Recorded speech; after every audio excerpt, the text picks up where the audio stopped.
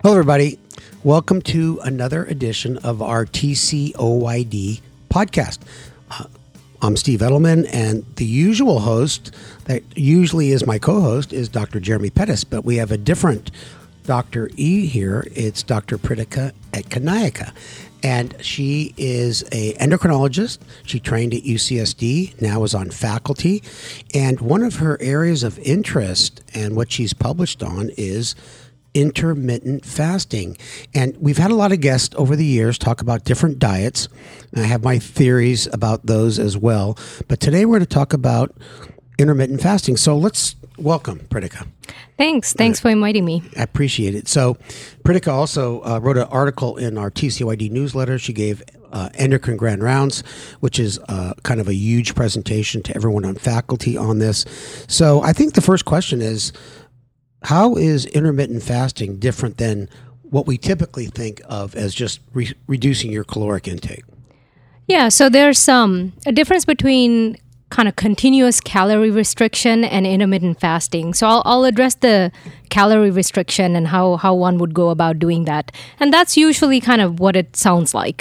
You take a typical American diet that's about 2,000 to 2,500 calories per day and reduce it by maybe 15 to 75%. It's pretty variable depending on the person and what they're comfortable doing. And calorie reduction is without malnutrition or losing necessary vitamins and minerals, obviously. But Preethika, wouldn't you just say that most people are not successful with that attempt over the long term, which is why someone is always dieting? Exactly. Yeah, and you got it.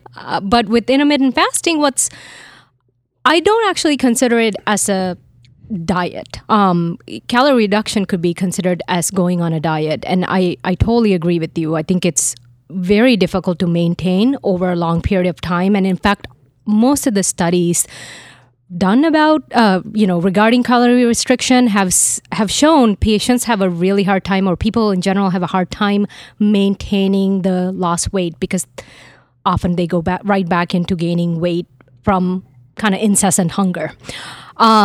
Whereas intermittent fasting, to me, it's kind of like a lifestyle choice.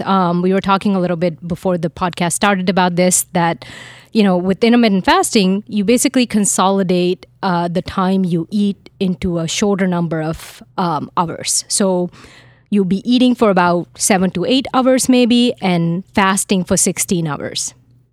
Yeah, as you're speaking, I'm thinking that for reduced caloric diets, you're always depriving yourself of something that you normally would like to do. With intermittent fasting, there's no rules on what you can eat, but you're just reducing the time of the day of consuming calories. And has it been shown that people on intermittent fasting diets eat less total calories? I know you're going to talk about how intermittent fasting works, and there are more scientific ways than you might imagine, but do people eat less calories when you restrict the time? Yeah, you can.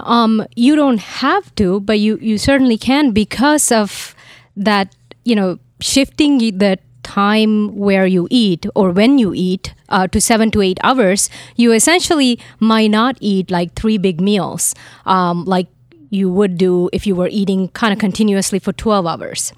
So you can inadvertently lower the amount of calories you take in, but it's not planned, and you technically don't have to think about calorie counting. Now, what I'm interested in that I read in your article, which is excellent, by the way, is you have to fast long enough, whatever regimen you're on, we're going to talk about those, to develop ketones. Mm-hmm. Now, to someone with diabetes, you hear ketones, ketoacidosis, that's all bad.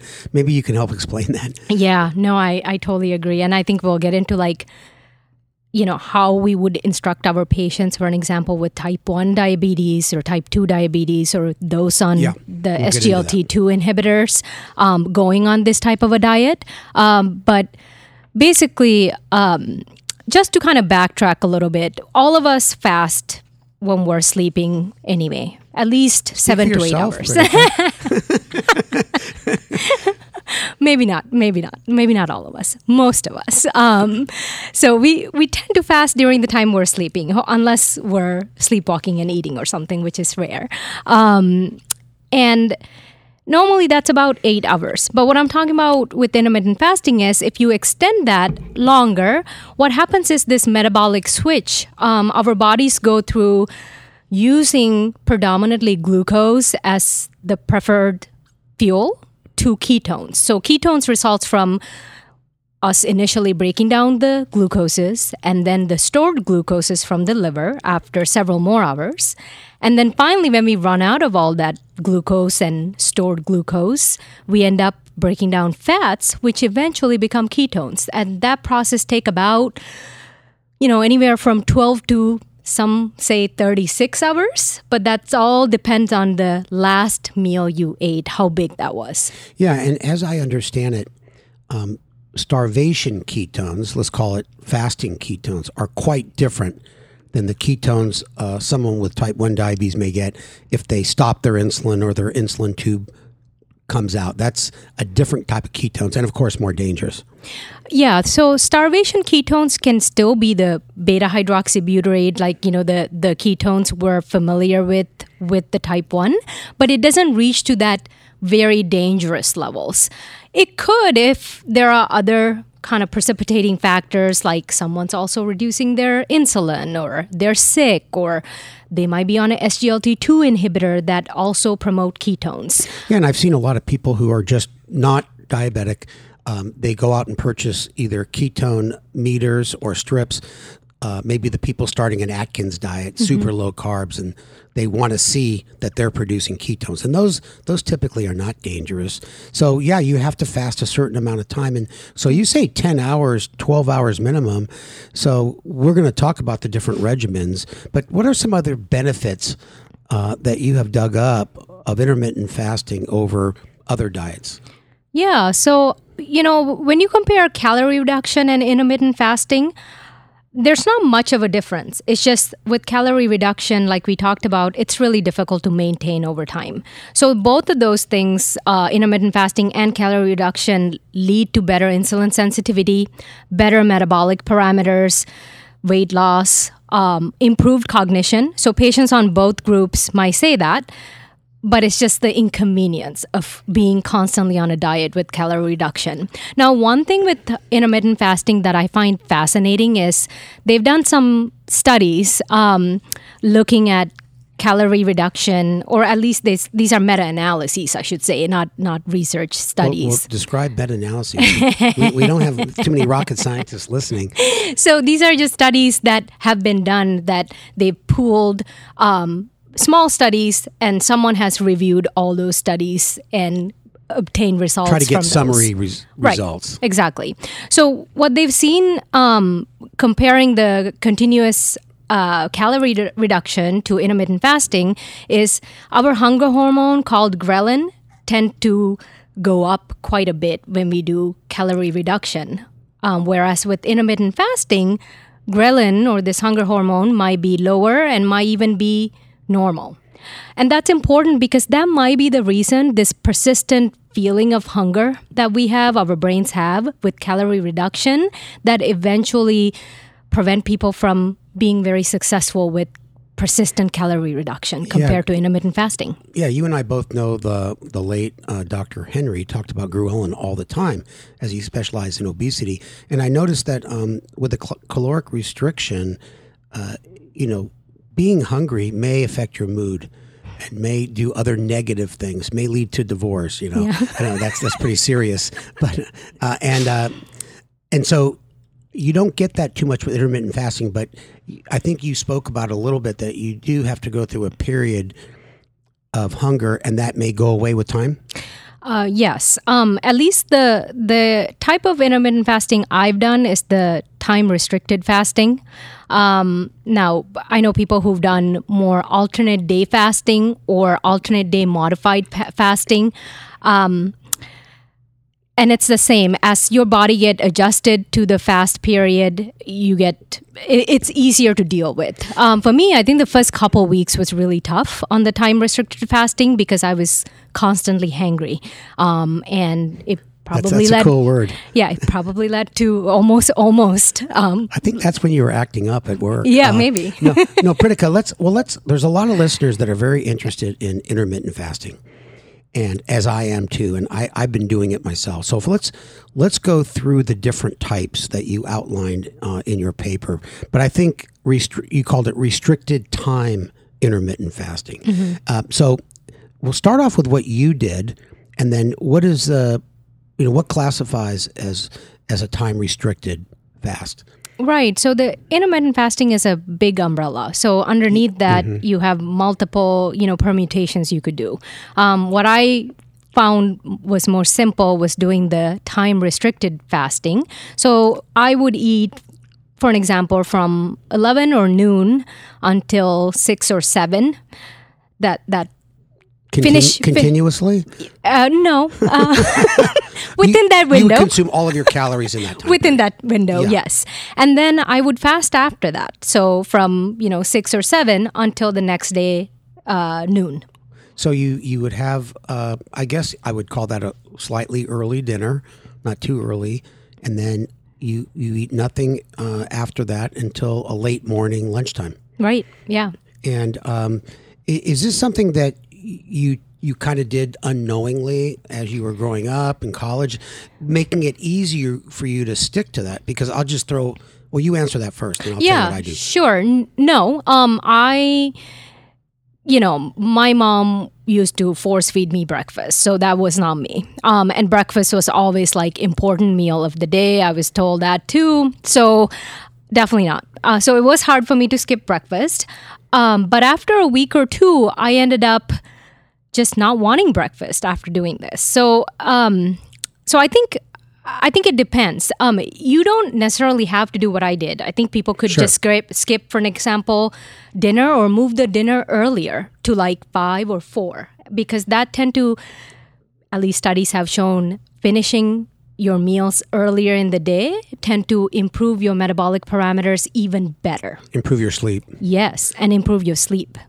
Yeah, you know what I think? What I've learned through the years, and I am definitely not an expert, is that people have to find the right, for lack of a better word, diet that fits their lifestyle. And sometimes it's the Mediterranean, and sometimes it's this, sometimes it's intermittent fasting, or a combination. See, for me, I've never been a breakfast person. Now, on the weekends, I like having a typical American breakfast, but later on. But during the weekday, I get up early. I do have a cup of coffee with milk, and then I may not eat anything till 1 or 2 o'clock.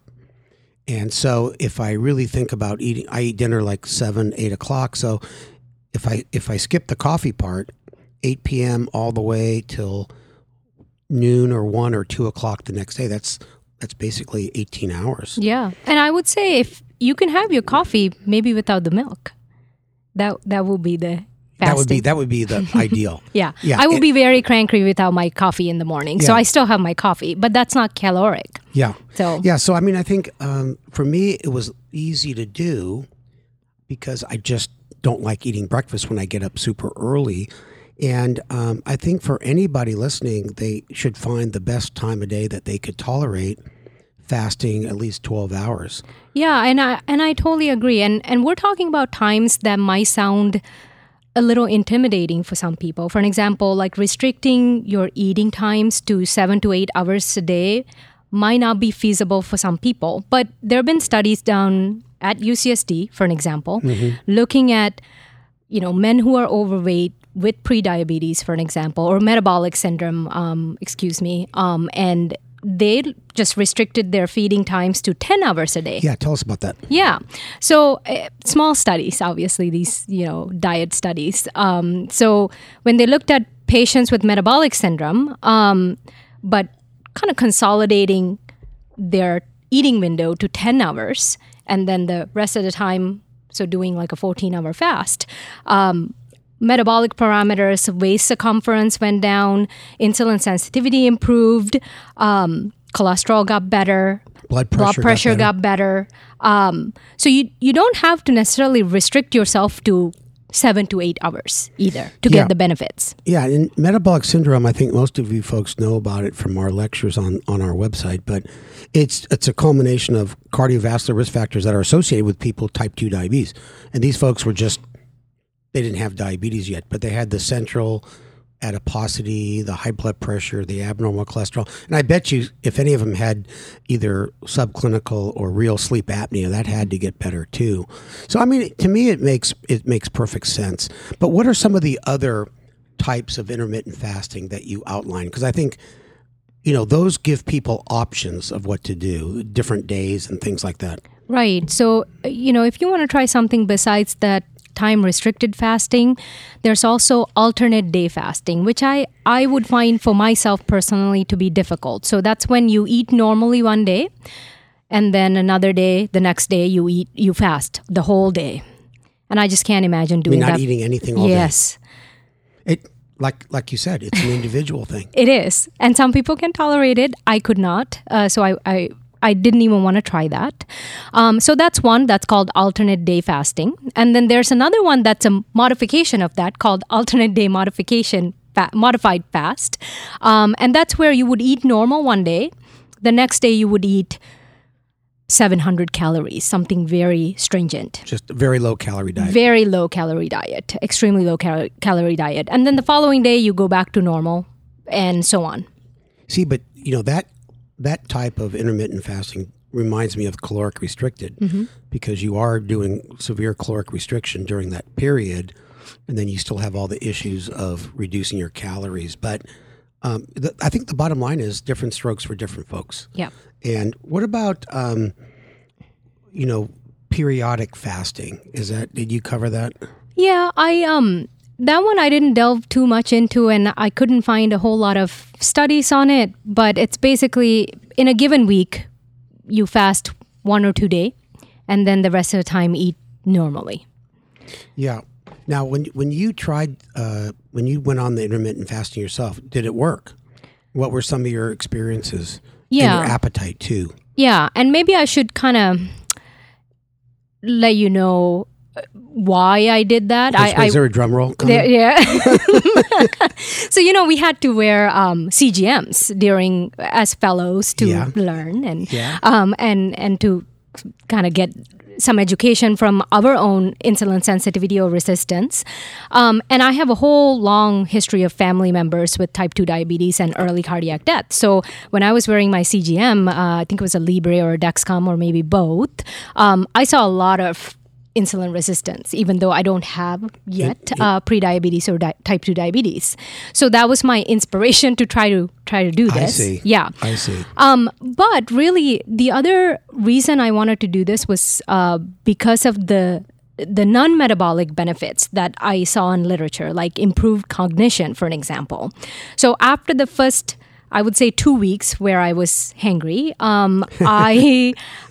my body just accommodated and it just had no desire for breakfast. And I just felt more like focused at work. Mm-hmm. And I even noticed that now when I have a period where I kind of fall off the wagon and don't do intermittent fasting but go back into it, during the intermittent fasting weeks, I feel a lot more focused at work.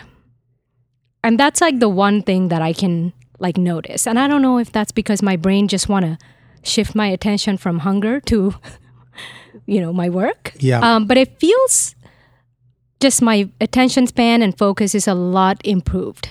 I don't know if you tried it and felt something similar. Yep, I did. There's a thing about, I don't, like I said, I'm not a breakfast person, but, I felt the same thing. One less thing to either be concerned about. Mm-hmm. Now, when I do eat my first meal, I'm starving, but I don't have the hunger. I'm working like crazy, like you do, and I try to just pick a regular sized lunch, and I might snack a little bit in the afternoon, and then I have dinner, and then I'm done after dinner. Yeah. And I rarely snack after dinner these days, and I would say that I snack less after dinner than I ever did before I started intermittent fasting. So I don't know if that's ever been shown, but I'm satisfied after that time period. Yeah, I think people actually have just lower appetite. And I've noticed that in myself. I tend to stress eat a little less because my stomach just feels full. Yeah. You go to a buffet at the hospital like some nurse is having a baby and they have a buffet. I mean, my willpower is terrible on those. Everything I talk about goes out the window. Well, let's talk about the side effects. I mean, I couldn't think of any side effects, but I know you mentioned a little bit about if you get too many ketones and if you have diabetes. Why don't you talk about that a little bit? Yeah, and I would actually love to hear, I'll talk about some of it, but I would love to hear your perspective of how you managed. I know you're supposed to ask me questions, but how you managed. No, you can ask me anything you want. Seriously. How you manage your type 1 while doing intermittent fasting. But I think the main thing I tell my patients, so when I see my type 2s and type 1 patients in clinic, is if they're interested in trying intermittent fasting, obviously, for the type 2s, I don't worry as much. But if they're on a SGLT2 inhibitor, I do let them know that, if they have any signs or symptoms of ketoacidosis with the SGLT2 inhibitor class plus the fasting, they have to tell me right away, and to not overly reduce their insulin too much unless they're actually going low during that period where they're fasting. Yeah, just for the listeners, the SGLT2 inhibitors are what you probably know as Jardiance and Farxiga and Invokana. And that group of medications has been shown to cause ketoacidosis in people, primarily with type 1 diabetes, and primarily in people with type 1 with poor control. For me, Preethika, I did lose about 5 pounds, and so I became a little more insulin sensitive. So I did reduce my basal rate, and on my hybrid closed-loop insulin pump, I did change the insulin sensitivity factor to tell my pump that I'm more sensitive to insulin before. But, I feel pretty confident that I'm not worried about ketones. And I actually am on Farxiga to prevent progression of my chronic kidney disease. And so I keep an eye out for that. But, the symptoms of DKA are pretty obvious if you know what to look for, which is just feeling horrible. Right. And sometimes your blood sugar may not be that elevated, but I don't want to get too far off topic. But other than that, I think you're right. For type 2s, it's really not an issue, whether they're on one of these SGLT2 inhibitors or not. I do like it the most, to be honest, because people just don't have to restrict the foods that they grew up with, their ethnic and personal preferences. So with type 1 diabetes, it's just be a little bit cautious, especially if your control's no good and you reduce your insulin too much. And type 2, it's the rare type 2 that can have issues.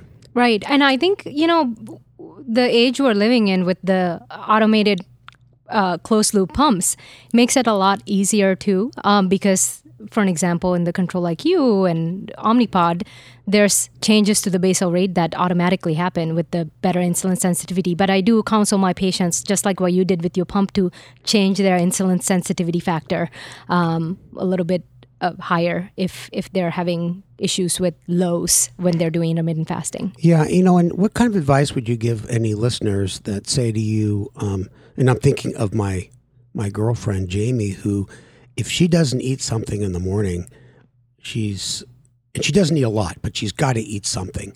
Otherwise, she's a wreck. And if she eats too little, she'll be really hungry a short time later. So, people who may not eat that much, but they feel like if they go too long, they need to eat something. Yeah, I think, like you said earlier, and I totally agree, it doesn't have to be morning. It could be, have your breakfast, have your lunch. If you can move the dinner a little earlier, and a little earlier is if you used to, eat at 7 o'clock, move it to, I usually say 6 o'clock, and then see if you can move it a little bit earlier than that. I think it's about ultimately realistic goals, especially for our type 2 diabetes patients who are struggling with weight issues. So when I have patients who are eating at 9 or 10 and their circadian rhythm is completely out of whack because they're eating so late, and it leads to poor sleep and more fatigue and worsened metabolic parameters, I kind of try to come up with, okay, what will be a better time for you to eat that's not 9? Better time a little earlier. And they might say, well, might be 8. I could do 8. 8 is fine. So we come up with some sort of a compromise to see, would that help their insulin sensitivity? Yeah. Well, you know what? I'm just thinking out loud that, someone has dinner between 6 and 7, then if they can fast for the next 12 hours, You get up. That's a 12-hour Yeah, fast. right. So and then if they add on top of that, I'm sure it's hard to do these studies while people do two different type of diets, Mediterranean or low carb. But if you did something else that maybe exchange some of the things that really are caloric dense foods during the period that you are eating, then that's just going to help with more weight loss. Yeah, they have done things with intermittent fasting and keto diet, and they've shown like very good results in the same metabolic parameters. So it's pretty impressive. That's awesome. Well, it's been 10 hours and 1 minute since my last meal. So I wanted to sincerely thank you for coming on and doing our podcast today. Well, thank you so much for inviting me. And for all our listeners, please check out Preethika's article on our newsletter, which has everything we talked about and a little bit more. And we're going to be also doing a little video on this, and you may see that before you even hear the podcast. So thank you very much. Thank you.